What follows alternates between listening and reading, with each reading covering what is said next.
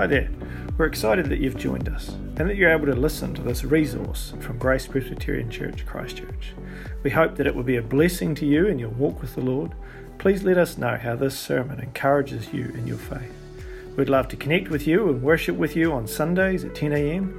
Please find more information about us online or in the link in our bio.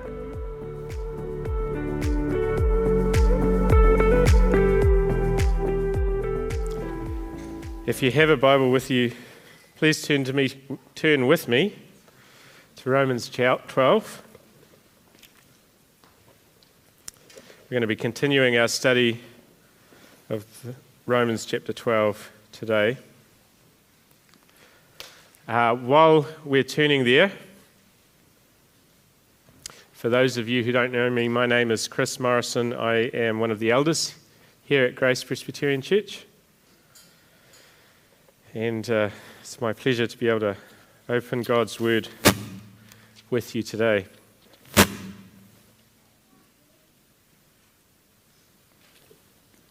So Romans chapter 12, I'm going to start by reading verses 1 and 2 again. These are verses that Josh preached on a couple of weeks ago and set some of the context for the passage that we're going to be studying today. Romans chapter 12, starting in verse 1, it says, I appeal to you, therefore, brothers, by the mercies of God, to present your bodies as a living sacrifice, holy and acceptable to God, which is your spiritual worship. Do not be conformed to this world, but be transformed by the renewal of your mind, that by testing you may discern what is the will of God, what is good and acceptable and perfect. So in the passage we're going to be looking at today, starting in verse 9, Paul is unpacking a little bit more what it looks like to offer your bodies as a living sacrifice and what the renewal of our minds looks like to some degree. He's going to be fleshing that out. So let's read then from verse 9 down to the end of chapter 12. In verse 9 it says, let love be genuine, abhor what is evil, hold fast to what is good. Love one another with brotherly affection. Outdo one another in showing honor. Do not be slothful in zeal. Be fervent in spirit. Serve the Lord. Rejoice in hope. Be patient in tribulation. Be constant in prayer.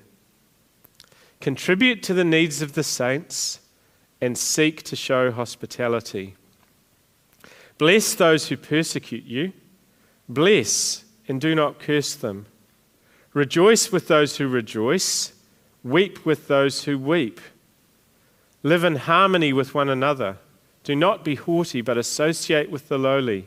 Never be wise in your own sight. Repay no one evil for evil, but give thought to do what is honorable in the sight of all. If possible, so far as it depends on you, live peaceably with all. Beloved, never avenge yourselves, but leave it to the wrath of God, for it is written, vengeance is mine, I will repay, says the Lord.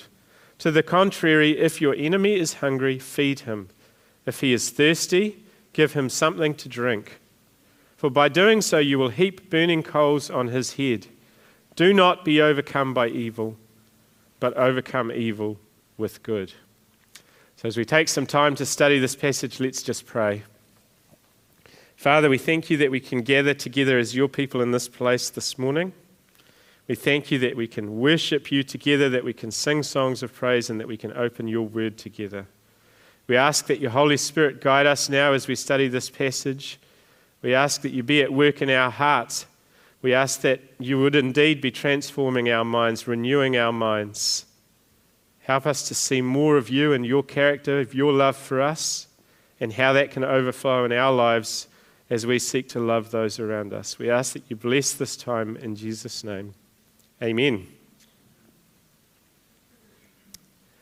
When I was at university, as some of you will know, I studied law, but I also did a Bachelor of Arts, which majored in philosophy and political studies. One of the classes that I took as part of my philosophy major was an applied ethics class. And I was quite excited going into the class because we were going to be talking through some really interesting, difficult ethical questions. We were looking at issues like euthanasia, abortion, animal rights, environmentalism, all sorts of big issues that invite debate and discussion in our culture. But as it turned out, the class was one that I found frustrating and disappointing, because although we did discuss all of those topics and we came at them from various different perspectives, we asked questions like, well, if you were taking an Aristotelian approach to ethics, how might you approach this question? Or if you were taking a utilitarian approach or an existential approach, how might you answer this question? The problem was there were lots of people with feelings and expressions and thoughts, but no actual concrete guidance to help us to resolve any of the difficult questions that we were facing. It was a deeply frustrating experience. Well, what we have in our passage today is quite the opposite.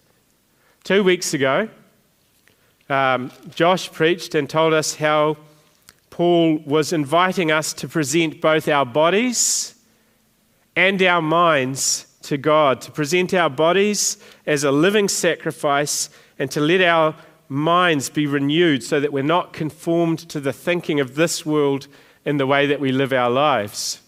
And in our passage today, Paul is putting flesh on those ideas in ways that are very concrete, simple, and direct, and give us real guidance that we can put into action straight away in our everyday lives. What does it look like to dedicate our lives to God? In a series of short, efficient statements, Paul outlines a practical and beautiful picture of living as children of God. So as we study this passage today, what we're going to do first is look at what Paul describes. Firstly, with a focus on our relationships with one another within the church, and then looking at our wider relationships with others around us in our wider community. Then we're going to briefly reflect on how far we fall short of this calling in our everyday lives. And then we're going to come back to this idea that Paul started us off with in verse 1 when he said, I appeal to you, therefore, brothers, by the mercies of God. So we're going to look at the mercies of God. How does seeing the mercies of God in our lives empower us to pursue this life that we're being called to in the passage today? So let's start just by working simply through the passage and understanding some of what Paul is calling us to here. And it is quite a simple passage. He uses very short phrases, just simple verbs, very simple expressions of what to do with these various different concepts. So we see, for example, he starts in verse 9, let love be genuine. Genuine love is what we're being called to. This is very simple. It's straightforward. In a sense, it's easy to understand. What we're going to see in this passage is that although we live in a your life for mine kind of a world, we are called to live a my life for yours kind of a life. Self-sacrificing, genuine love for those around us, genuinely putting their needs in front of our own. Let love be genuine. Then he goes on, abhor what is evil, hold fast to what is good. In other words, let's have an understanding of what's evil and what's good. Let's push away from what's evil and let's move towards and hold fast to what is good. When it says hold fast there, this is the same sort of concept that gets used in Greek in the New Testament passages that talk about marriage, quoting from Genesis chapter 1, where it talks about a husband leaving his father and mother and being and cleaving to his wife. It's the same sort of language here. Abhor what is evil, hold fast to what is good. he goes on, love one another with brotherly affection. Outdo one another in showing honor. When he says outdo one another in showing honor, what's he talking about there? He's talking about an idea of showing respect for another person in every situation. To give a sort of a picture of this, an illustration of this, if you're toasting someone, maybe during a celebration, in some cultures, one of the ways that you show respect to another person when you toast them is that you hold your glass lower than their glass as you toast together. Okay, so if we take that picture, the idea there is maybe you're toasting with somebody else and you're wanting to express your respect and your honor for them. And so you're holding your glass lower than theirs, but they're at the same time trying to honor you. And so they're trying to hold their glass lower than yours. And it's like this battle to show respect. Outdo one another in showing honor. It's like who can show the most honor to the other person. So the call here is, in every aspect of our life, in each of the different relationships, how can we outdo one another in showing honor? How can we always honor the other person with the way that we speak, with the way that we think about the things that they are saying to us? Then he goes on with a bit of a broader focus. Do not be slothful in zeal. Be fervent in spirit. Serve the Lord. In other words, this is really coming back to this idea of offering our bodies as a living sacrifice. Do not be slothful in zeal. Be fervent in spirit. Serve the Lord. This is something that we dedicate ourselves wholeheartedly to. And then if we do live in that manner, that might mean that we experience suffering and hardship in our own lives. We might experience difficulty as we put others ahead of ourselves. And so Paul calls us then to rejoice in hope, be patient in tribulation, be constant in prayer. We rejoice in the hope of our certain future with Jesus Christ, and we live constantly in prayer. Verse 13, contribute to the needs of the saints and seek to show hospitality. You see how practical and how tangible Paul's advice for us is in this passage. Contribute to the needs of the saints. Get yourself involved in supporting evangelistic work and preaching work that the church is seeking to pursue.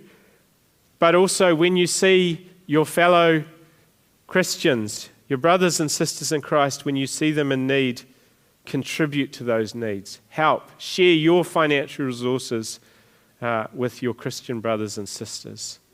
And with that, seek to show hospitality. Open up your home to strangers. Welcome them in. Share what you have been blessed with those that God brings into your path. It's really simple, clear, practical advice. It's the sort of thing that we can tangibly put into effect in our lives every day.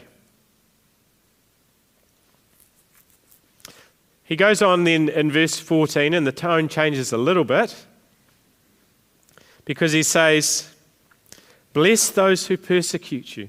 Bless and do not curse them.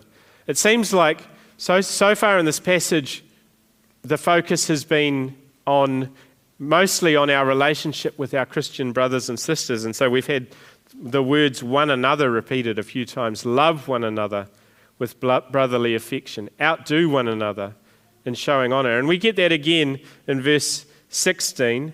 Live in harmony with one another. So it seems like that's still the context here, but there's a bit of a shift in focus here. What happens when others wrong you? What happens when others persecute you? And the call here is bless. Bless those who persecute you. Bless and do not curse them. What does it mean when it calls us to bless those who persecute you? If you think about that word bless, it can mean a few different things in different contexts. For example, sometimes we're commanded to bless God, and there the idea is that we worship God, that we give him the honor and the recognition that he deserves. Sometimes you might bless someone in the way that was sort of contemplated in the verse that came just before this, verse 13. Contribute to the needs of the saints and seek to show hospitality. That's a way you can tangibly bless someone, by helping to meet their needs. But I think what's the focus here when it says, bless those who persecute you, bless and do not curse them, is when someone wrongs you, even when someone persecutes you, call down God's blessing on them. Ask God to bless that person. Don't curse them. Ask God to bless them. That's the attitude that we're being called to, and in terms of our love for those around us. And then we see, again, more of this focus on being with those around us and putting their needs and their concerns ahead of our own. Rejoice with those who rejoice. When somebody else has reason to celebrate, join with them. Weep with those who weep. When somebody has reason to weep, weep with them. There's no place for schadenfreude or enjoying the misfortunes of other in terms of our Christian attitude. We are called to rejoice with those who rejoice and weep with those who weep. We are called, you could go back to the first and second great commandment and that idea of love your neighbour as yourself. That's the idea here with these words. Rejoice with those who rejoice, weep with those who weep. Live in harmony with one another. Do not be haughty, but associate with the lowly. Never be wise in your own sight. When I read through these verses and these sorts of ideas, they just are deeply practical and deeply satisfying in terms of plugging together with what we see about love, God's love for us, and the call for us to love those around us. So I wanted to tease this out just for a minute by thinking specifically about the marriage relationship and then wider about love relationships. So in our society today, we have something of a contractual view of marriage. Tim Keller describes this as the view that marriage is a contract between two parties for mutual individual growth and satisfaction, and without any particular wider obligation to God, church, or society. So we tend to expect a marriage in which we can receive satisfaction from somebody who will simply let us be ourselves. So this view of marriage relies on the kind of self-interested economic theory that is common in modern contract law. I'm sure you'll be happy to hear that. Contract theory today typically assumes that people make contracts on the strength of the profit they can expect to make from the transaction. If circumstances change and one of the parties gains the opportunity to make a greater profit by dealing with someone else, economic theory suggests that they should freely cancel the contract that they made with the first person, compensate that first person for their loss, and move on to the new and better deal. Okay, so maybe that works in a commercial context in some cases, but when brought into the marriage context, this can mean that our behaviour is not in fact based on love, it is based on earned merit. We love our spouses only to the extent they earn our love. However, if we only love when it suits our self-interest, we fail to love at all. So in recent years, there has been an increasing trend to change the traditional wedding vows. It used to be that men, for example, invariably gave vows to their new wife to love her, comfort her, honour and keep her in sickness and in health, and forsaking all others, be faithful to her as long as you both shall live. You've probably heard vows along those lines before. More recently, though, there has been a bit of a trend for couples to begin to revise these vows by altering some of these more challenging commitments. So it's not uncommon now for a couple to vow to remain married for as long as our love shall last. In fact, I was reading an article on this trend in which one wedding expert expressed the view that this change in vows was a good thing. She was quoted as saying that killing the death vow doesn't mean that people don't take their marriage promises seriously. Quite the contrary. People understand that anything can happen in life and you don't make a promise you can't keep. When people get divorced, they mourn the fact that they said, "Till death do us part." You didn't keep your word in church. if you had a church wedding. Some people are in therapy because they promised death till death do us part. It's the sticking point in the healing of a broken marriage. The wording can give you a stigma of personal failure.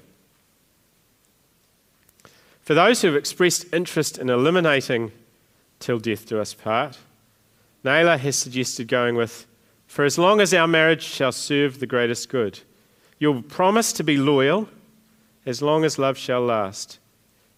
You don't want to promise when you treat me like crap, she said.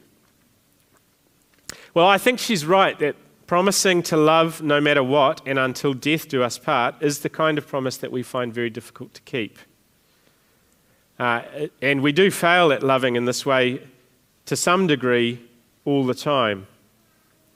I also want to acknowledge that it's true that in some cases your spouse might leave you or treat you so badly that they have in truth forsaken their own marriage vows to you.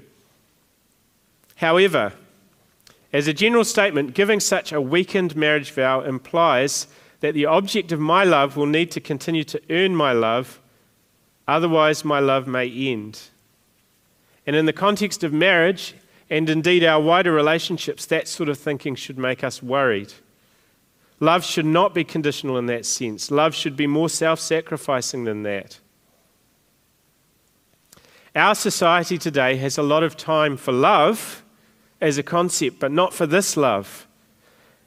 Our society has a lot of time for the love we feel when someone or something wins our affection. They might be handsome or cute or talented or strong or friendly or witty or suave. They enter our lives and they sweep us off our feet. They win our love almost against our will. The natural response is love because the object of that love is lovely. But when you love somebody only because they make your life better, you're not loving the person, you're loving what they do for you. St. Augustine famously wrote, "The city of God is a place where the inhabitants love people and walk on gold. The city of man is a place where the inhabitants love gold and walk on people." Christian love is a my life for yours kind of love. This is what Paul calls us to. And so that's what we see in these verses. That's why he can say these things like, bless those who persecute you, bless and do not curse them, even when others wrong you and cause you hardship. Self-sacrificing love gives itself for the sake of others, even when they don't deserve it. This is what Paul calls us to. Well, if the earlier part of this passage was primarily focused on our Christian brothers and sisters, the focus is now shifting a bit more towards humanity at large, and in particular our enemies. Well, the focus may have shifted, but the attitude remains the same. So we see in verse 17, repay no one evil for evil, but give thought to do what is honourable in the sight of all. If possible, so far as it depends on you, live peaceably with all.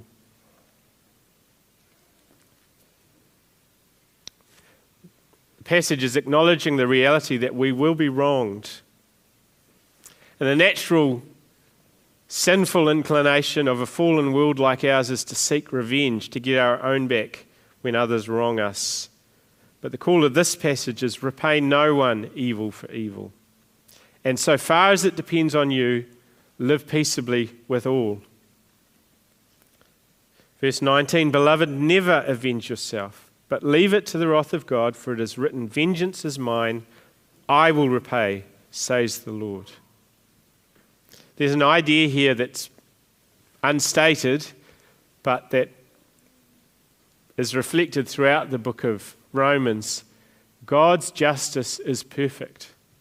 God will not leave wrong unpunished.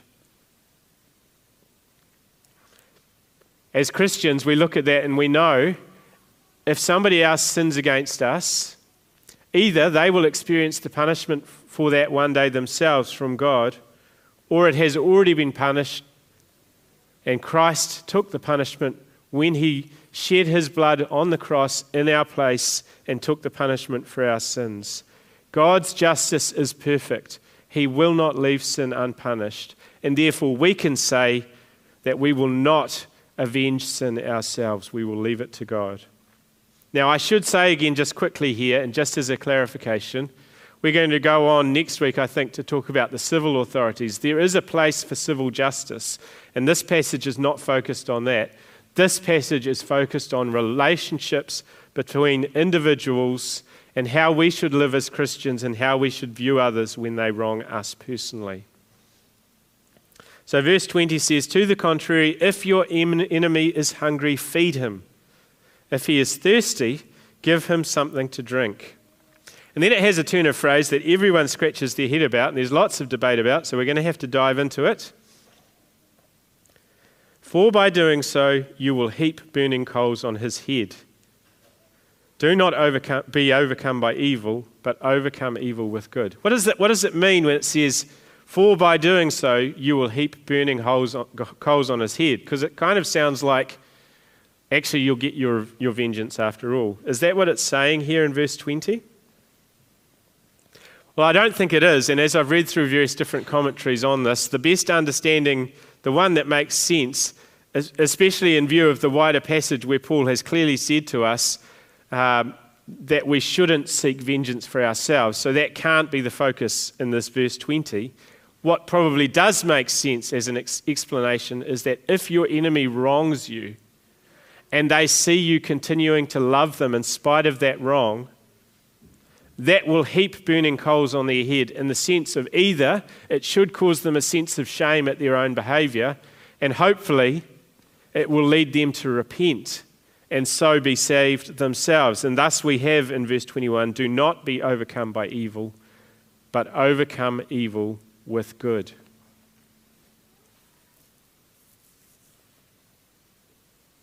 So again, just pausing at this moment to reflect briefly. I think the life that Paul calls us to in these verses is clear, it's straightforward, it's brilliant, but it's devastating. Because if we're honest, if we look at our own lives, we know that we fail to live with this kind of self-giving love for others every day. Be honest. How many of the items in this list can you say that you consistently express in your relationships with those around you? Our experience very often is realistically more like what Paul describes in Romans chapter 7. In verse 15 of Romans chapter 7, he says, for I do not understand my own actions, for I do not do what I want, but I do the very thing I hate. Now, if I do what I do not want, I agree with the law that it is good. So now it is no longer I who do it, but the sin that dwells within me. For I know that nothing good dwells in me, that is, in my flesh.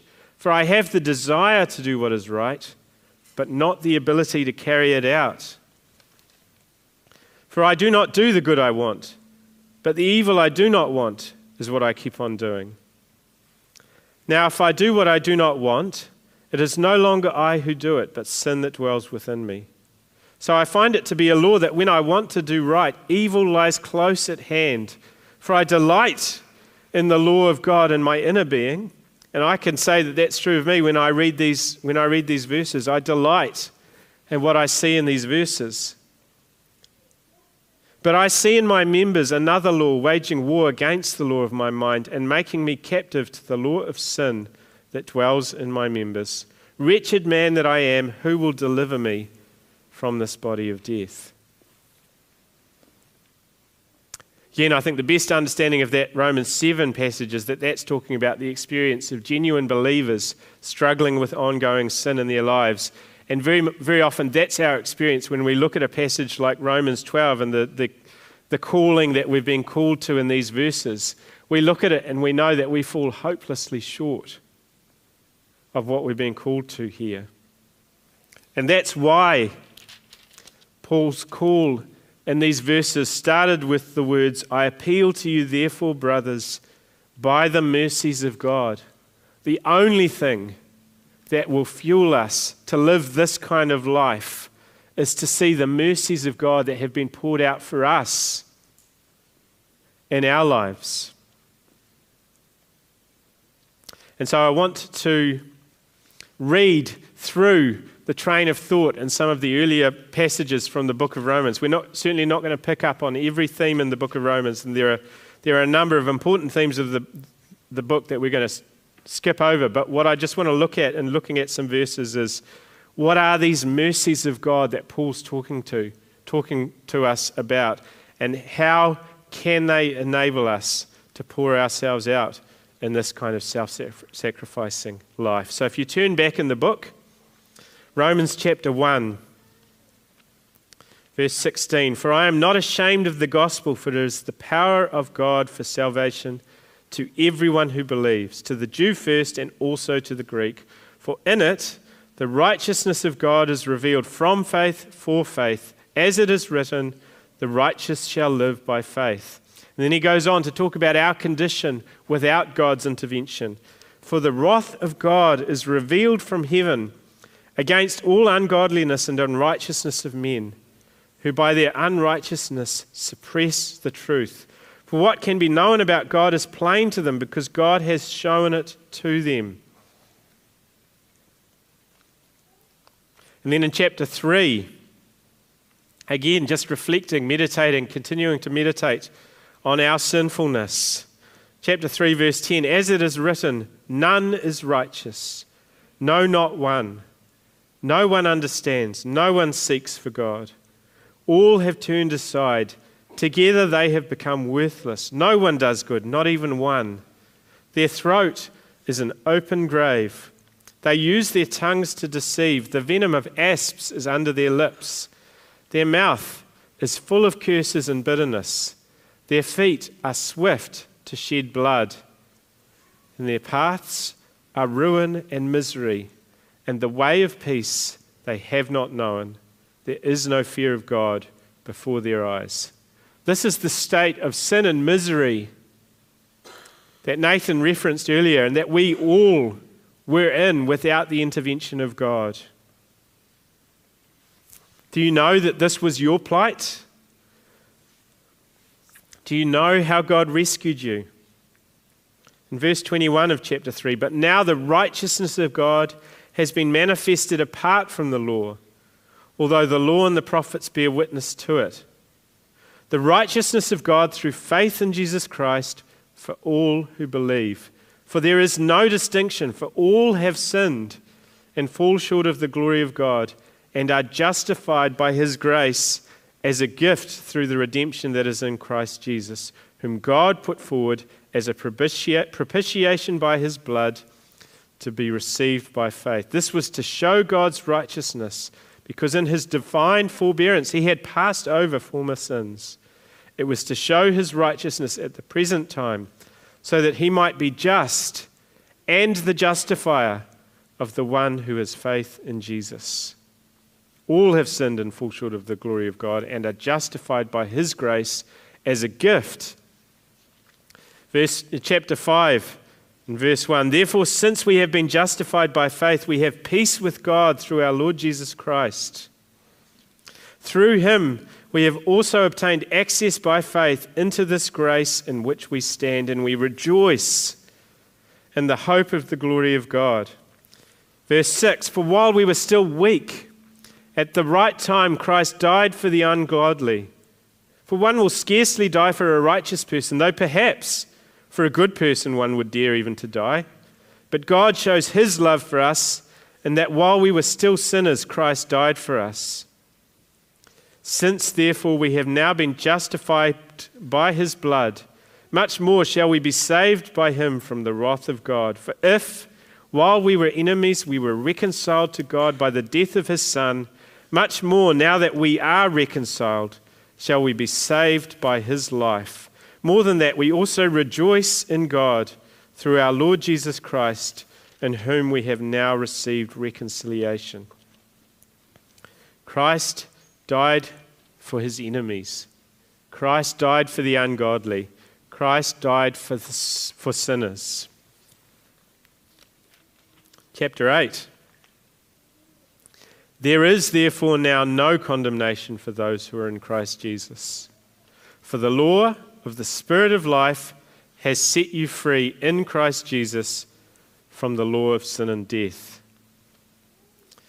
Verse 31 of chapter 8. What then shall we say to these things? If God is for us, who can be against us? He who did not spare his own Son, but gave him up for us all, how will he not also with him graciously give us all things? Who shall bring any charge against God's elect? It is God who justifies. Who is to condemn? Christ Jesus is the one who died, more than that, who was raised, who is at the right hand of God, who indeed is interceding for us.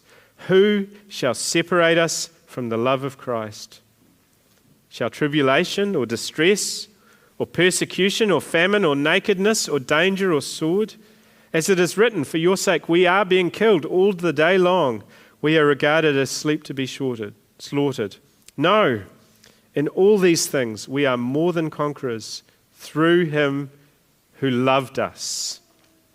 For I am sure that neither death, nor life, nor angels, nor rulers, nor things present, nor things to come, nor powers, nor height, nor depth, nor anything else in all creation will be able to separate us from the love of God in Christ Jesus our Lord.